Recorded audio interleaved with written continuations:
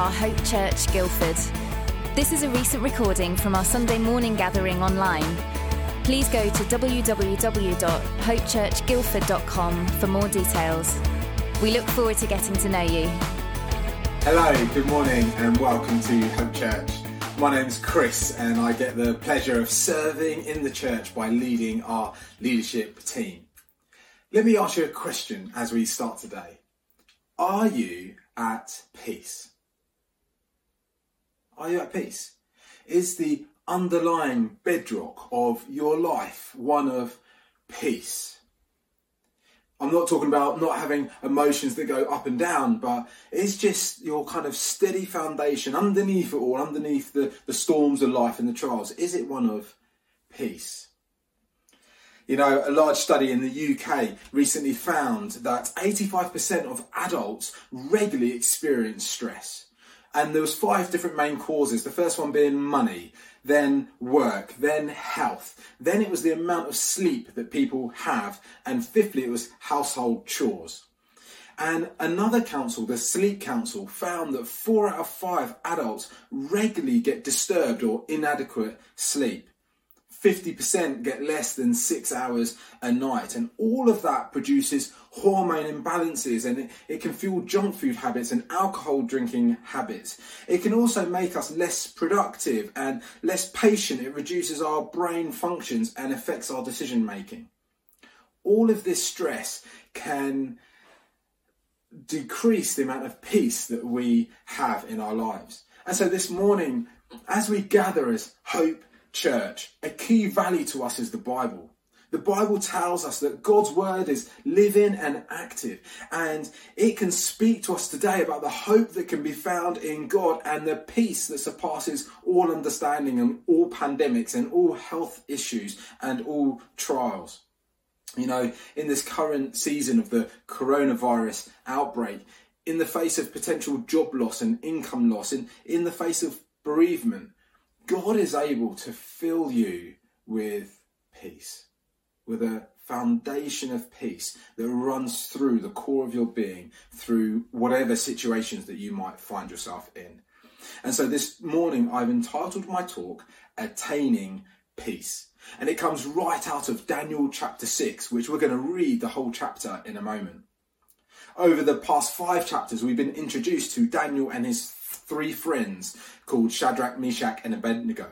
These guys have been exiled from their home by the Babylonian Empire and King Nebuchadnezzar. And more recently, the Babylonians have been overruled by King Darius and the Medes and the Persians.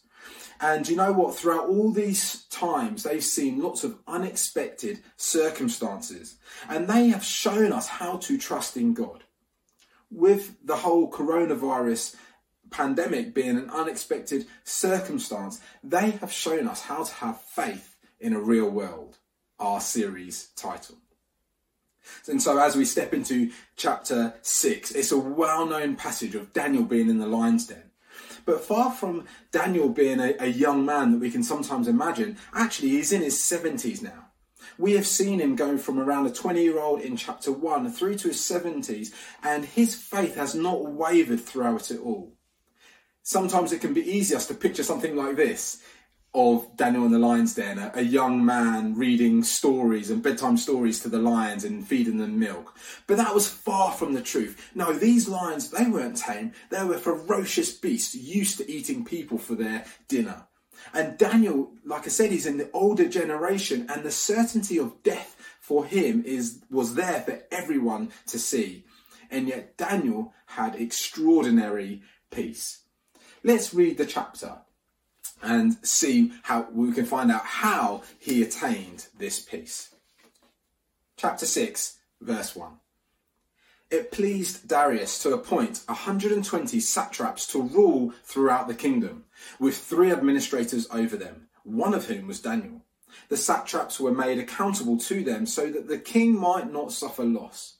Now Daniel so distinguished himself among the administrators and the satraps by his exceptional qualities that the king planned to set him over the whole kingdom. At this, the administrators and the satraps tried to find grounds for charges against Daniel in his conduct of government affairs, but they were unable to do so. They could find no corruption in him because he was trustworthy and neither corrupt nor negligent.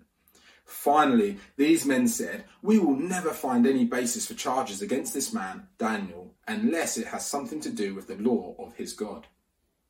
So these administrators and satraps went as a group to the king and said, "May King Darius live forever. The royal administrators, prefects, satraps, advisors and governors have all agreed that the king should issue an edict and enforce the decree that anyone who prays to any god or human being during the next 30 days, except to you, your majesty, shall be thrown into the lion's den. Now, your majesty, issue the decree and put it in writing so that it cannot be altered, in accordance with the law of the Medes and Persians, which cannot be repealed." So King Darius put the decree in writing. Now, when Daniel learned that the decree had been published, he went home to his upstairs room where the windows opened toward Jerusalem. 3 times a day he got down on his knees and prayed, giving thanks to his God, just as he had done before. Then these men went as a group and found Daniel praying and asking God for help. So they went to the king and spoke to him about his royal decree. "Did you not publish a decree that during the next 30 days, anyone who prays to any god or human being except to you, your majesty, would be thrown into the lion's den?" The king answered, "The decree stands, in accordance with the law of the Medes and Persians, which cannot be repealed." Then they said to the king, "Daniel, who is one of the exiles from Judah, pays no attention to you, your majesty, or to the decree you put in writing. He still prays 3 times a day." When the king heard this, he was greatly distressed. He was determined to rescue Daniel and made every effort until sundown to save him. Then the men went as a group to King Darius and said to him, "Remember, your majesty, that according to the law of the Medes and Persians, no decree or edict that the king issues can be changed." So the king gave the order, and they brought Daniel and threw him into the lion's den. The king said to Daniel, "May your God, whom you serve continually, rescue you." A stone was brought and placed over the mouth of the den, and the king sealed it with his own signet ring and with the rings of his nobles, so that Daniel's situation might not be changed. Then the king returned to his palace and spent the night without eating and without any entertainment being brought to him, and he could not sleep. At the first light of dawn, the king got up and hurried to the lion's den. When he came near the den, he called to Daniel in an anguished voice, "Daniel, servant of the living God, has your God, whom you serve continually, been able to rescue you from the lions?" Daniel answered, "May the king live forever. My God sent his angel, and he shut the mouths of the lions. They have not hurt me, because I was found innocent in his sight. Nor have I ever done any wrong before you, your majesty." The king was overjoyed and gave orders to lift Daniel out of the den. And when Daniel was lifted from the den, no wound was found on him, because he had trusted in his God. At the king's command, the men who had falsely accused Daniel were brought in and thrown into the lion's den, along with their wives and children. And before they reached the floor of the den, the lions overpowered them and crushed all their bones. Then King Darius wrote to all the nations and peoples of every language in all the earth, "May you prosper greatly. I issue a decree that in every part of the kingdom, people must fear and reverence the God of Daniel. For he is the living God, and he endures forever. His kingdom will not be destroyed. His dominion will never end. He rescues and he saves. He performs signs and wonders in the heavens and on the earth. He has rescued Daniel from the power of the lions." So Daniel prospered during the reign of Darius and the reign of Cyrus the Persian. Well, throughout the story, did you spot the differences between Darius and Daniel? Darius, when he learns that Daniel was going to go to the lion's den, in verse 14, it says that he was greatly distressed and does everything in his power to try to solve the situation. He's scrambling around trying to do the best he can to save Daniel. Whereas Daniel, on the other hand, when he hears in verse 10, he goes upstairs and he prays. He gives thanks and he worships God. He goes to the one he knows who's worth it and can do something about it. During the night, Darius, it tells us in verse 18, he doesn't eat, he can't sleep, he doesn't have any entertainment, and he's in great distress. And he's probably wondering, have I done the right things? Could I have done more to save Daniel? In the morning, it would have been 4 or 5 a.m. We hear that he goes out, he hurries out, and in an anguished voice calls out, "Daniel, has your God saved you?" Daniel, on the other hand, though, In the morning, when the king calls to him, verse 22, he tells us that, yeah, I'm still here. It's all right. The angel came, he sorted out the lines. It's all good. Daniel even has it in him to respond to the king in a formal way, and so starts his sentence, may the king live forever. The sense of peace that Daniel has isn't based on the present circumstance or situation that he finds himself in, but it's on that deep foundation of life that he has. It's not just about maintaining the peace that's kind of already in society or in his life, but he is able to attain a peace right from the outset. And it's a good question to ask. How do we attain peace? How is it that Daniel, in the midst of exile, in the midst of an execution order, in the face of trials with the persecution of his faith, when there's a potential loss of job, loss of income, loss of status, when he's being thrown into the lion's den, how does he attain peace and have it in his life? That's what we're going to look at. And there's 4 things I suggest, 4 P's, where it doesn't come from. It doesn't come from political power. King Darius could write decrees here and there. He was the highest authority in the land. He was the king of the Medes and Persian kingdom. And Daniel held high office as well, actually, under several different rulers. And we know that in verse 3, King Darius was going to appoint him over all the advisors, which would have made him the prime minister. And yet that doesn't seem to be Daniel's source of strength, and certainly political power and prowess doesn't help Darius. You know, it's so easy to look at the political situation going on in our country and around the world and have fear for what the future might bring. Yet Daniel knew that his source of peace did not ultimately lie at the feet of any government. He knew that no earthly kingdom is eternal. And so ultimately, no earthly kingdom is a foundation for peace. It's good to do politics. It's important to vote. And certainly the Bible encourages us to pray for our leaders and those in authority. But political power, political prowess will never be a basis for ultimate peace. And you know what? This is really good news. If you are someone who's living in a bad political regime, do you know, even you can know the peace that comes from God Almighty and have that foundation layer in your life.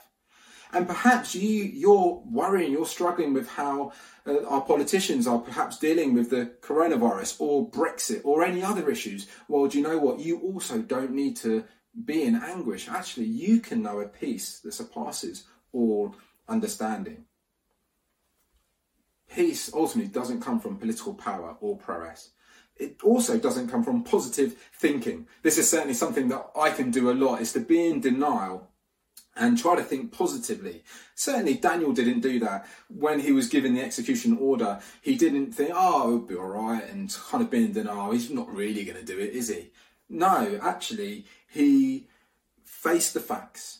He took him to his God and he prayed. He gave him to God. He wasn't in denial. He didn't just positively think that it's going to be all right in the end. No, he faced it and took it to the one place which he knew would be the right place to take it. Thirdly, his peace didn't come from a sense of promotion. And so, just like money doesn't kind of bring peace, neither does promotion. Neither does our status in society. Certainly, it wasn't what Daniel was relying on.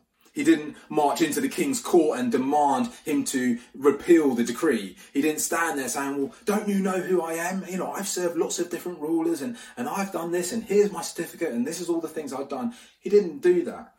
We know that he was going to be promoted to the prime minister. That's what Darius had planned for him. And yet he didn't take his job title as a thing to be secure in. No, he knew that who he was at his core being wasn't his status or his bank balance or his social status or promotional status.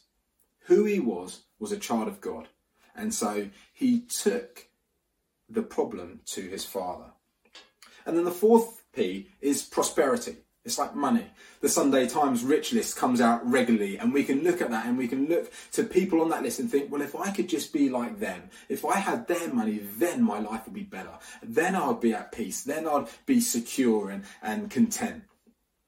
Yet Darius had all the wealth of the Medes and the Persians who had recently taken over the Babylonian Empire, which was vast. It was all at his fingertips. Yet he was in distress and turmoil. It's funny that in the study I mentioned earlier, money was the number one thing that causes the greatest stress in the UK. Often we can think that if I just had a bit more money, then my problems would ease in some way. But I think P. Diddy got it right when he said, mo money, mo problems.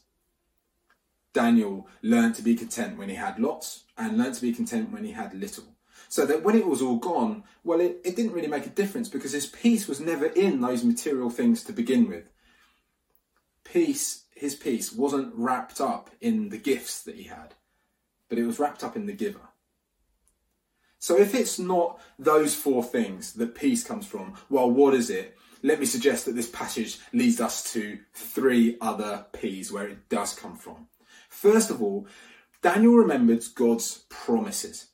It wasn't a random thing that Daniel did when he went upstairs to pray towards Jerusalem. In 1 Kings chapter 8, we see King Solomon finishing building the temple, prophetically looking out to a time when perhaps his people might be taken into exile. And he prays this. He prays, if they turn back and pray towards the land that you gave your ancestors and towards the city you have chosen and the temple that I have built, then from heaven, God, would you hear their prayer and their plea and uphold their cause and forgive your people. Daniel knows God keeps his promises.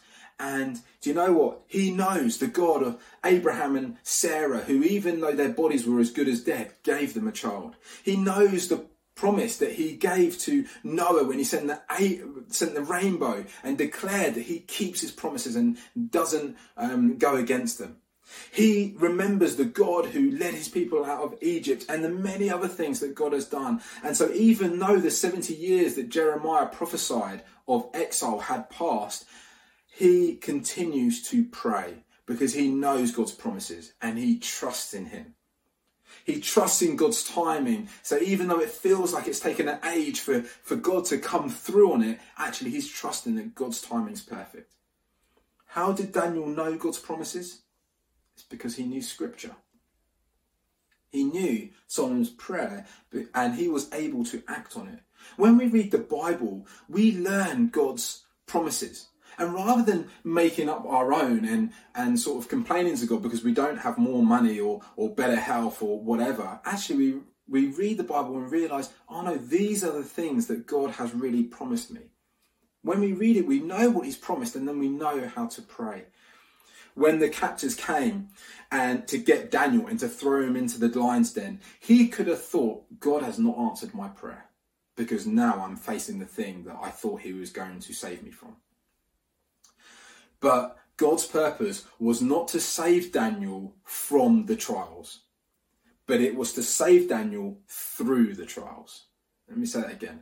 God's purpose was not to save Daniel from the trials, but to save Daniel through the trials. God seems rarely to reveal himself to people by saving them from hardship. Much more commonly, he reveals people when they're in the hardship that they're facing. After all, that fits in with all the promises that we know about in the Bible. When he promises never to leave us or forsake us, that fits with that. When he promises that he will turn all things to good for those who love him, that fits with that. It fits with 1 John 1 when he says, if we confess our sins, he is faithful and just and will forgive us our sins. It fits with Isaiah 41 when he says, I am the Lord your God who takes hold of your right hand and says to you, do not fear, I will help you. It fits with Isaiah 54 when he says, though the mountains be shaken and the hills be removed, yet my unfailing love for you will not be shaken, nor my covenant of peace be removed, says the Lord. And it fits with Philippians when he says, and my God will meet all your needs, not your wants, but all your needs according to the riches of his glory in Christ Jesus. When we read scripture, we get to know God's promises. And when we know God's promises, we know what to pray into, because it leads us into a firm foundation of peace. And so that first P is his promises. And as I've sort of alluded to, that leads us to prayer. Daniel knew God's promises and so headed home to pray. And when he went home to pray, he prayed out of three things. He prayed out of his relationship with God. He had a relationship with him. And so even in the midst of this execution order, he can't think of anywhere else to go. Whereas Darius thinks, how can I solve this problem? Daniel thinks, how can God? I'm going to go to God with all of this in prayer. And so he knows God and he has a relationship with God, and he knows that God is able to do even the impossible. And so he takes it there out of his relationship that he's been building over years. And that relationship has come out of his routine, which is the second thing that we see him doing. Daniel, he prays 3 times a day. And the verse actually mentions that it's just as he had done before. It's not like he got into this trouble and then started praying 3 times a day. He's always prayed 3 times a day. It's because he's got a relationship with him.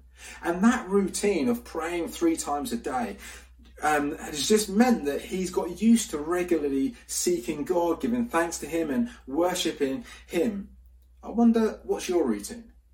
Daniel didn't do that out of some kind of religious duty. He did that because that was just what he wanted to do. Maybe yours is in the morning. Maybe it's in the evening. Maybe it is 3 times a day at their meal times. I don't know. But relationship and routine certainly helped him. And finally, recognition. He recognized that God holds the whole world in his hands, including his whole own life. And so he comes before God, recognizing, being thankful and worshipping him, because he is the God of abundance. He is the God of all creation. He's the God of everything. And so out of his relationship and out of his routine and out of his recognition of all God has, he comes and prays. He prays on the promises. He prays facing Jerusalem, and he seeks God. And those 3 things, you know what they lead to? They lead to the third P, which is praise.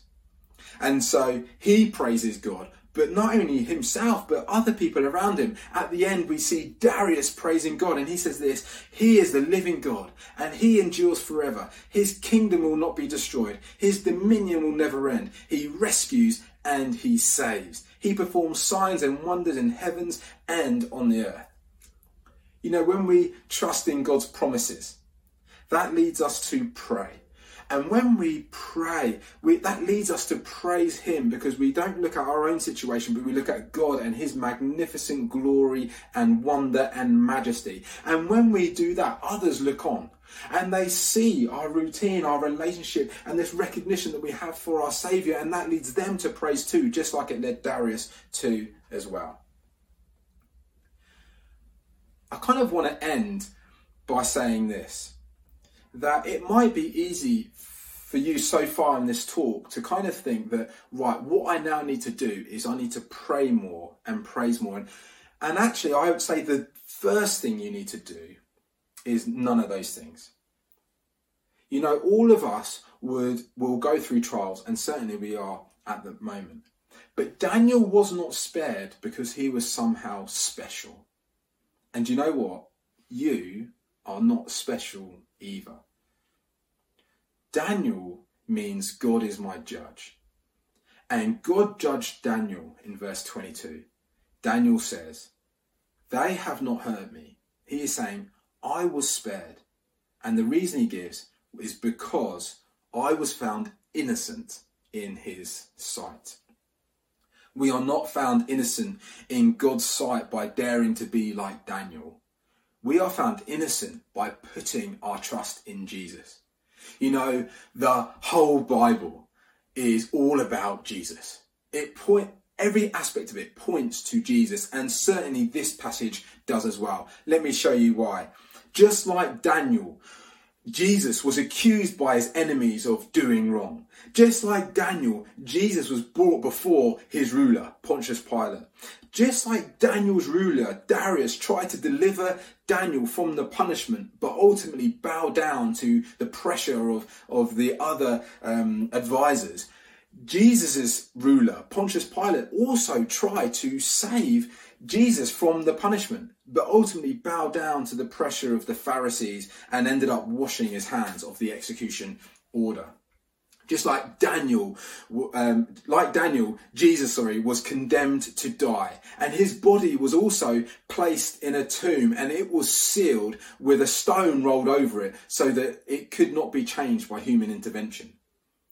You know, Jesus, however, he didn't just suffer the threat of death like Daniel did. No, Jesus actually died. For Daniel, the angel appeared on that night and kept him safe. For Jesus, the angel appeared after 3 days to roll away the stone. Like Daniel, the heavenly judgment though on Jesus was, you are innocent in God's sight.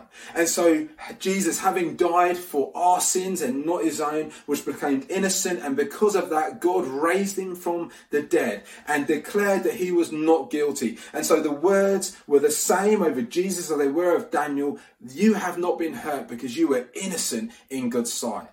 And when Daniel came out of the lion's den, he came alone. But when Jesus came out of the grave, do you know what? He brought the seal of the Holy Spirit, that whoever puts their trust in him will know that resurrection hope, that death is not the end, that this is not all that you see, that there is more to life than this, and that the verdict on your life will be exactly the same as Daniel's. Not guilty, innocent, you may go free. Salvation does not rest on your ability to dare to be like Daniel, but solely rests on Christ's perfect obedience in your place. When you put your trust in Jesus, that leads you to remember his promises, which leads you to pray, which leads you to praise him, knowing that it was all wrapped up in Jesus anyway. But Daniel doesn't just point us to Jesus, but he also points us to final judgment. As his name screams out, God is my judge. The Bible tells us that one day Jesus will return and he will judge the living and the dead. And when he does that, he will not separate us out into groups by race, or groups by economic status, or home ownership status, or relationship status, or criminal record status, or health status. No, we will be one group, and the verdict on that whole group will be guilty as charged. But a line will be drawn through that group. And part of that group will have to pay for the judgment of their own sin. The verdict being death. Punishment by death. Separation from God. The other part of that group, though guilty, though sinful, will have their sins paid by someone else, Jesus' blood. And the verdict on their lives will be innocent, justified, forgiven, set free. Ultimately, the only way to have peace in this life is to put your trust in Jesus. Knowing that on the final day, the verdict over your life will be the same as it was for Daniel. They have not hurt me because I was found innocent in his sight. Ultimately, every single one of us will say, God is my judge. So I asked at the beginning, are you at peace? Is the bedrock of your life one of peace? Jesus said these wonderful words, my yoke is easy and my burden is light. The Bible says, cast your burdens onto Jesus because he cares for you. You know, there are wonderful and amazing promises that God will never leave you or forsake you. Wonderful promises of him holding your hand whilst you go through the trials and the struggles of life, helping you to know a peace that surpasses all understanding throughout all the different trials. Trusting that God will save and rescue you, not from the trials necessarily, but through them. That peace is amazing, and it's one that I pray that every single one of us can know deep in our lives, because there's wonderful hope to be known in him, wonderful hope to be found in him. And as we get ready to press on to the next few chapters, we're going to hear more and more about the glorious hope that can be found in a future with our Heavenly Father, God, Father, Son, and Holy Spirit. Let's pray together. Heavenly Father, I just want to thank you so much for the words that we've read today. Thank you, Lord God, that in you we can know an ultimate peace, a firm foundation. We can know, Lord God, your presence with us daily, even when we go through tough times. So, Lord, we just want to say sorry when we seek to put our trust in the wrong things for our peace and our security. And Lord, right now, we're choosing to put our trust in you. Help us to do that every day. Help us to know your presence in our lives. Fill us with your Spirit, I pray. In your heavenly name. Amen. Thanks for listening. We're meeting online every Sunday at 10 a.m. Head to hopechurchguildford.com for more information. We look forward to seeing you.